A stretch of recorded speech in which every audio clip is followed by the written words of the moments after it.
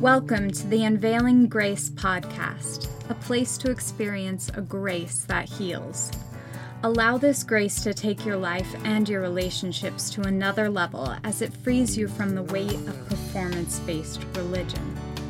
Enjoy another episode as Joel Groat and Lynn Wilder share encouraging stories and candid dialogue that can help you experience a grace that heals. Welcome to another episode of the Unveiling Grace podcast. I'm Lynn Wilder. And I'm Joel Groat. And we've got a guest, yeah. I jumped the gun. Yeah. She's your friend, so I'm going to let you introduce her. And I have known each other for, a couple of years now? Maybe Cool. just even a year. Yeah. I met you at the last conference. Yay. You came here and went to dinner. Her story fascinated me for a number of reasons, and so we're going to get into that today. Okay. So Melanie was also a member of a performance-based religion, the same one I was, and so we certainly have that in common. That's weird. Except you've been here in Arizona, right? You've lived here in Arizona for a number of years. Yeah, just for the past, we moved up in Snowflake, lived up there for 6 years, and then I moved down here. But before that, we lived in Utah. And raised my kids most of the years in Utah. Okay. Oh, where in Utah? Logan Ah. and Mapleton. We built a house in Mapleton early years. Mapleton. And then worked up and down the Wasatch Front, different jobs and different municipalities, and found ourselves in Logan for 13 years. And Okay. yeah, Born and bred, right? yeah, Yeah. LDS, okay. yes. So what about family history Ancestors. background then? Yeah, how far back do your families go? Ancestors cross the plains. Wow, So, okay. Yeah. So my mother is a Hancock. Okay. All right. Mm-hmm. So Very pedigreed name. Yeah, yeah. Mosiah Lyman was. So there's a lot of heritage there that I really cherish and I love. Yes. Because absolutely. those people were dedicated, hardworking. Those people were pioneers in every sense of the word. And believed they were doing all of Yes, that for and- Jesus, Yes, right? and Mhm. for good intentions. They felt like they were, seeking for a higher, better, Yeah, I often level of- say to Mormons who are finding their way out that that's your family history. That's your Oh, heritage. that's That's your in my blood. identity. And it's in even my if you walk DNA. away from your faith, Yeah. you can still own all of that, Yes. right? That's yes. still a huge part of who you are. But your identity as far as faith can change. Sure. My DNA has those traits. The hardworking, being able to, really dig into something, and the follow through and the dedication, and just, The perseverance and that persistence. integrity and that goodness that just comes from people who are seeking, who are seekers, Right. and who are willing to sacrifice at any level to accomplish a higher good. Yes. And that's internally bred into me. But yes, the identity that I identified with, that has definitely shifted. But I still hold on to those things that are in my DNA from my Right. ancestors. So what was it like growing up in your family, LDS? Because I know there's a wide variety of level of commitment, involvement. So Yeah. what was it like for you? So I'm the oldest of 9 children. Okay. And I have aunts that were professional genealogists that have Oh, wow. researched. I mean, I have journals, spiral bound, and books, hardbound, of so many ancestors and their lives and their, different things. So as far as in the church, and my mom was, into genealogy with all of her sisters who were those professional genealogists, and her mother was the same thing. When we'd go to grandma's house, we'd come every summer and the table was just covered with genealogy papers, and then I'll be Wow. over there poring over them, trying to find people and traveling to see, So as far as being in the church, and that was, you don't know anything different. I grew up in the church from generations, and that's all I knew. And you were faithful, so you embraced it Oh. with everything that you had. Yes. And you married in the So- temple. Yeah, so I even grew up in Missouri.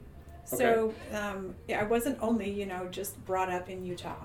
I went to all my high school years in Missouri. We, traveled around and saw what life was like outside of Utah.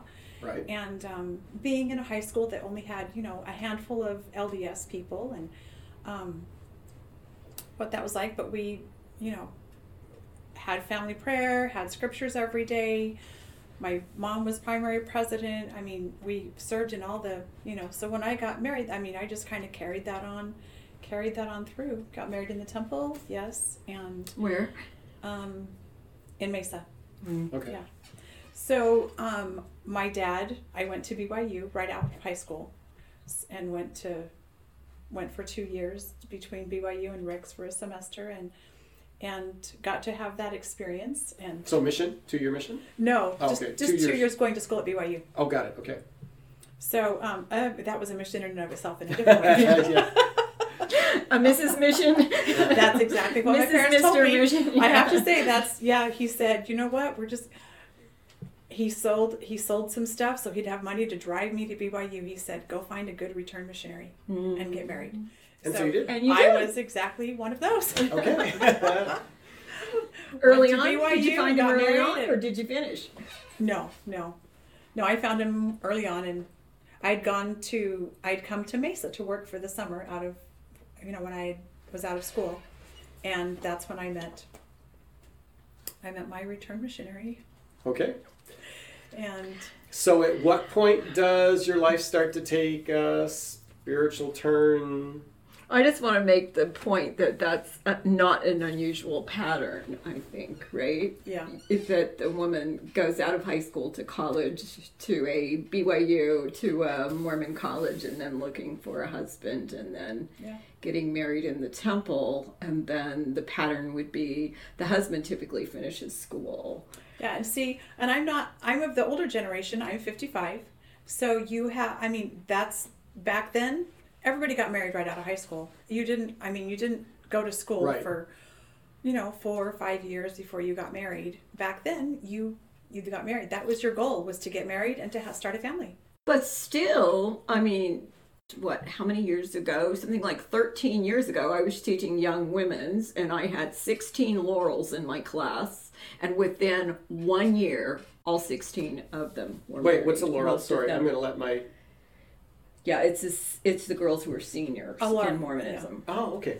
And so within 1 year of graduating from high school, every one of those girls had gotten married. So, and that was 13 That was only 13 years ago. So those patterns still exist in the church, right? Yeah. Yeah. Oh, they certainly, yeah. Okay. So, so I went to BYU, got married, and I had 8 children, and I was a stay-at-home mom. There was things I did out of the home. I ran some businesses, that I could do out of the home. Mm-hmm. But I was, for the most part, a stay-at-home mom, and supported his career, and raised my family and loved it. In the church, had callings. I was primary president and served in all the auxiliaries, young women's and primary, and my husband then, I'm single now. Okay. So he was in bishoprics, several different bishoprics, the leadership callings. Right. We were all in, Yeah. in every sense of the word. Okay, so when did you start questioning? Well, I don't know that I really questioned. It's just that I started to see shifts that were happening within the church, inconsistencies that I just thought that just doesn't make any sense. I was the person, I grew up in my home with 9 kids with a testimony of food storage, because when we lived in Missouri, we lived off of food storage.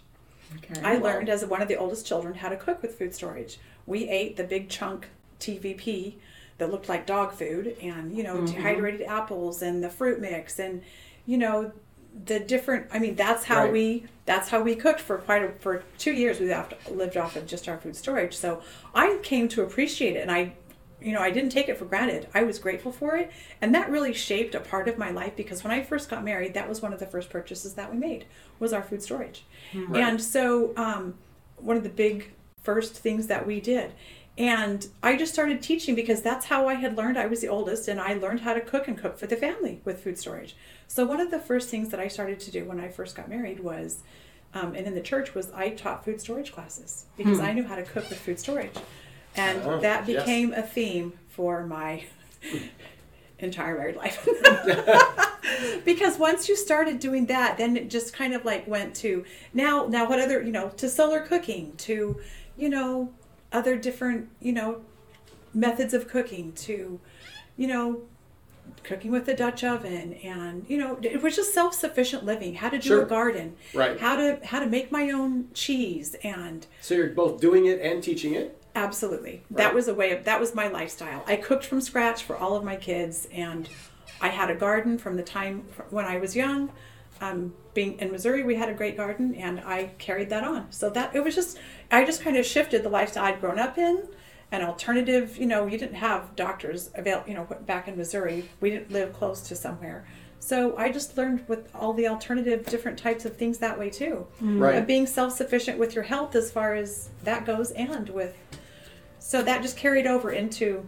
So then what happened? It's a what happened within the part church? of Mormonism I don't think everybody knows about. Right. Yeah. Mm-hmm. So that hardworking, and so, and self-sufficient. So I just taught all those different self-sufficient classes, the gardening, sprouting, and I just kept adding, these different classes. As I was doing it in my home, I would then teach it. Right. And that's just how you grow up in the church, is once you've, become good at some skill, you pass it along. Offer it up.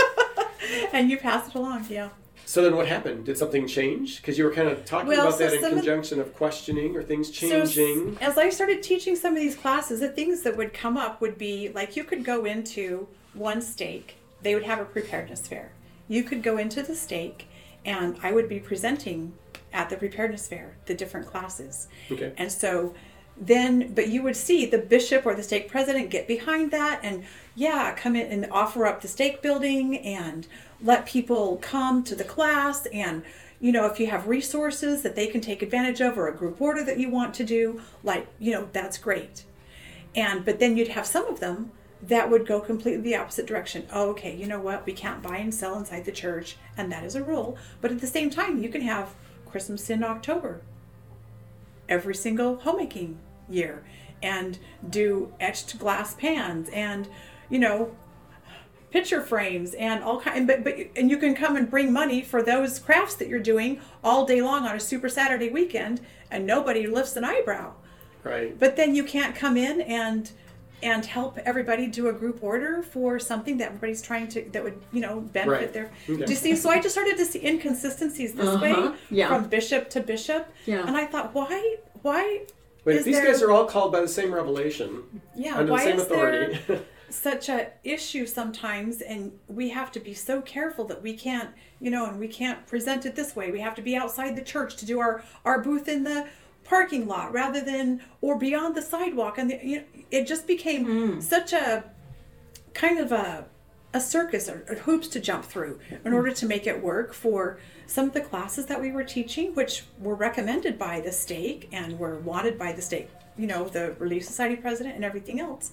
But yet you could have all kinds of buying and selling and trading going on. So what did that trigger then? So what sort of questions did that raise?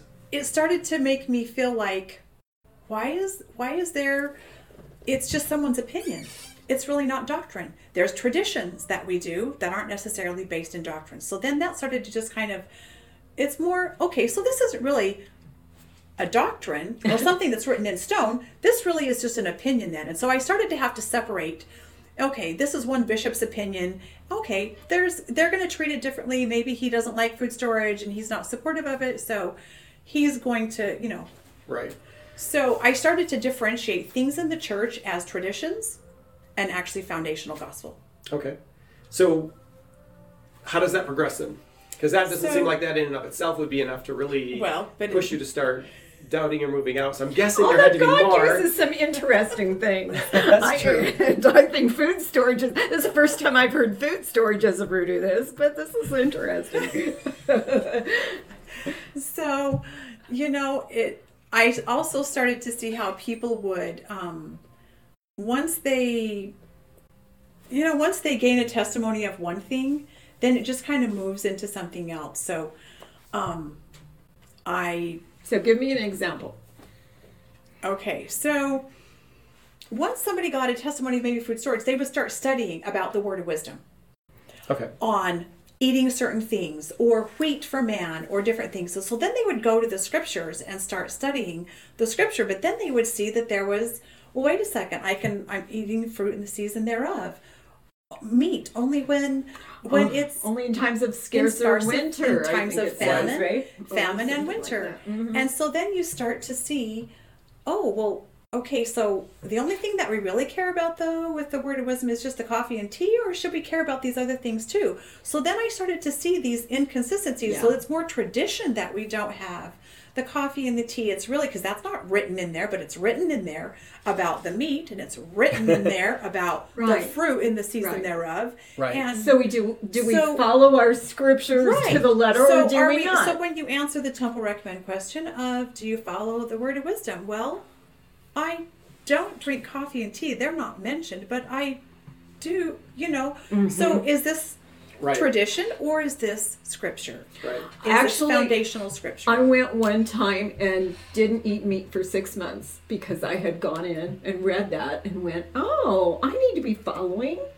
right. DNC 180 or 89, right? And I did Yeah. that too, trying to be more thorough in my In your practical commitment Yeah. towards that. And I did the same thing you did. I thought, well, you know what, if I want the full blessings of this word of wisdom, I need to try and follow this more, align myself with what it says to do so that I can have the full scope of the blessings from that. And so, but I started to, so it's little things like that that I Right. started to see as tradition and scripture. Okay. And that's how you can So- live with that, what you might now see as hypocrisy, right? Yeah. Yeah. Yeah. Okay. So at this point, you're being willing to question, at least look at things objectively. But I could sort it out in my mind. I had Right. made those two categories. And then so- you run into something that can't be easily sorted, I'm assuming. Yeah. And that was... Well. Oh, Now, are you talking to your my. husband about any of these things? This is like... Yeah, well, yes. When I was doing my classes and stuff, he was in the bishopric. And Okay. so some of those things we would lightly discuss, and there was discussions going on. But it's like, I'm in the bishopric. Don't But be I'm like, making well, waves. this is, I'm talking to him about a bishop in another ward that wouldn't, but it was just kind of, it was just a carefully guarded Right. conversation that we didn't go really deep into because, you can't talk negatively about church leadership, and the Right. bishops were not all the same. And so it was kind of hard to work with some, and some were easier to work with. So, Okay. but so but that's fine. It was just, You want to support the priest? yeah, you want to support the priesthood and be. So you've got these initial questions, but what else happens? Is there anything that kind of ups the ante on the seriousness of the questioning?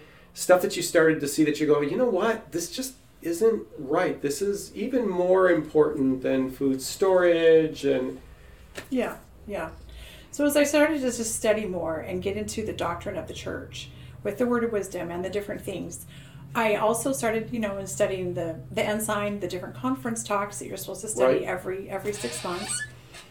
And I was reading some other books and stuff. I became frustrated that Joseph Smith, when he had his spiritual experience with the first vision, and he was able to write it down in black and white, and it's now printed for the whole world to read.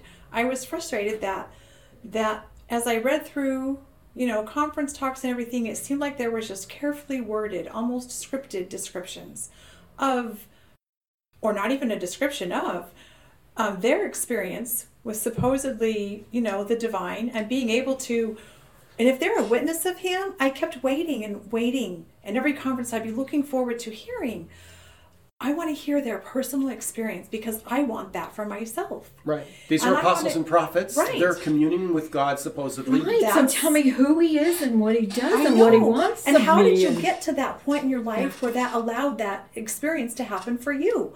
I wanted to know their process of getting to that, and I wanted them to share, like Joseph Smith had done there. But they would always just say, they would couch it in terms of it's too sacred, or we don't speak of it in public. And I'm thinking, but this is conference. Yeah. Isn't that what you're supposed to be training us to do or preparing us?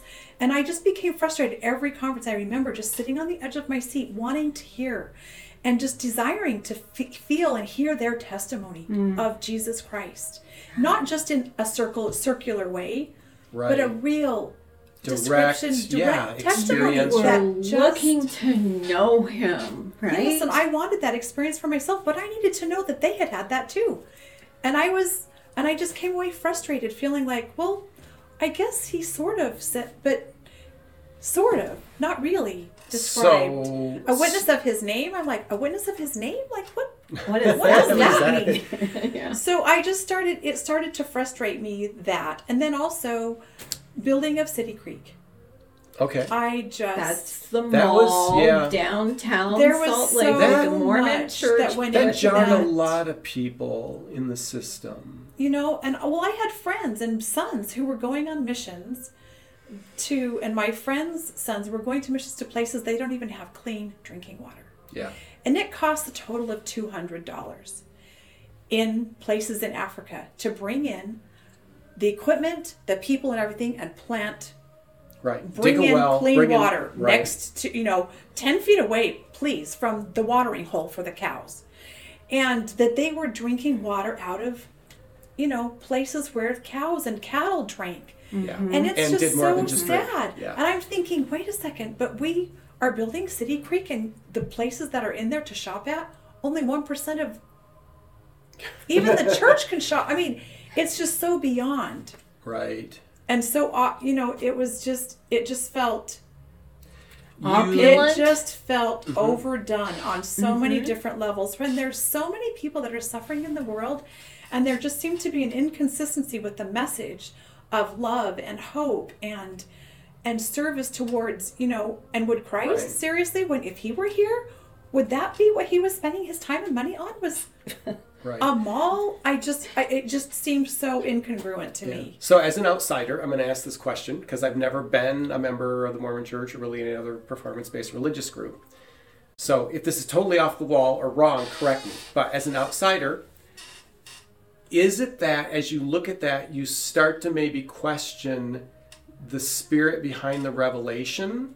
Or what is guiding? So here are people who are claiming to be guided by the Holy Spirit of God, Right. to do the will of God for the people of God.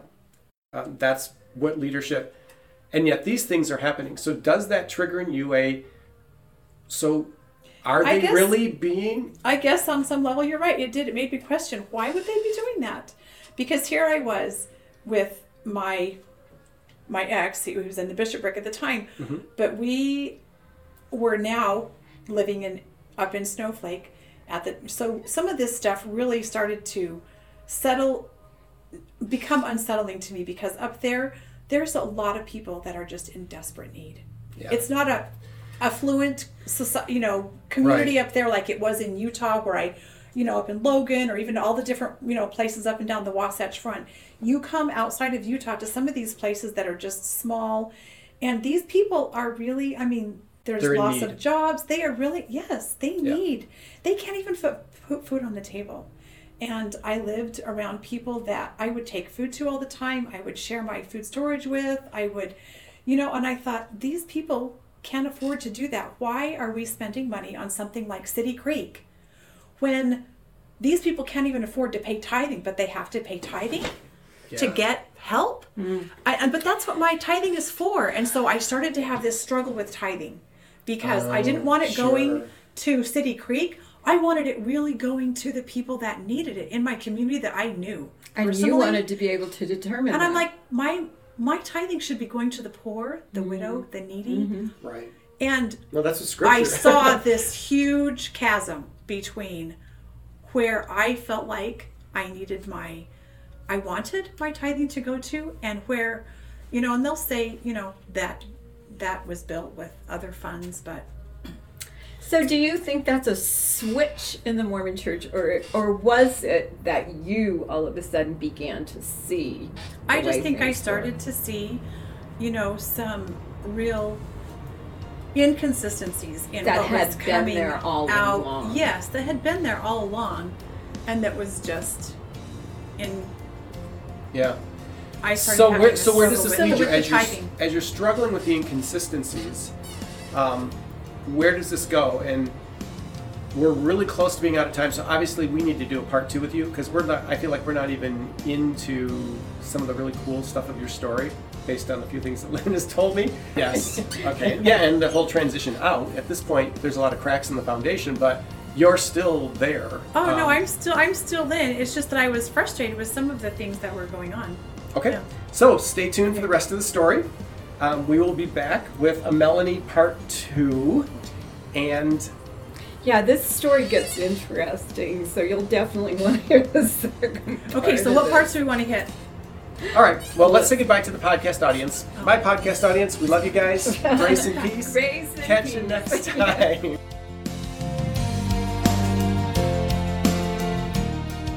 Thank you for listening to the Unveiling Grace podcast. Join us next time for another conversation devoted to helping your life and relationships flourish. As always, you can find show notes, program transcripts, and leave us your comments and questions at unveilinggracepodcast.com.